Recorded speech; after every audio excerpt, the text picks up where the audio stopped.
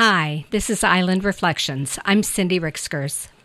Searching for writing inspiration, I decided to participate in the A to Z blogging challenge, which involves posting a blog on 26 days based on the letters of the alphabet.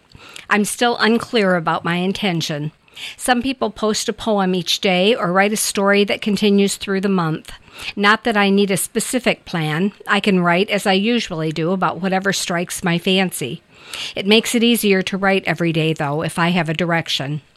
I considered writing about art. I've been spending more time in the studio lately and have several ongoing projects.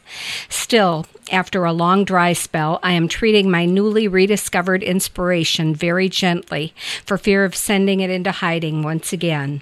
For now, I don't want to be committed to sharing and discussing my art. The other option I considered and ultimately decided on was a list theme. Having worked my way through 2 books of prompts for list writing and having concocted several of my own, I know I enjoy that format. Lists can be long or short, filled with expansive detail, or simple and concise. That will allow me to talk about whatever I choose as long as it follows the alphabet along. So I'll start off this month with a list of my aims. I intend to write a list based on each letter of the alphabet. I place no requirements on myself as to the length of my lists or the number of words that I write.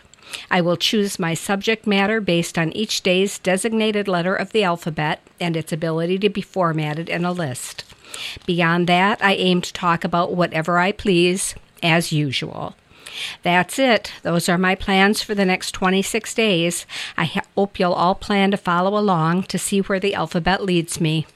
That's today's Island Reflection. I'm Cindy Rixkers.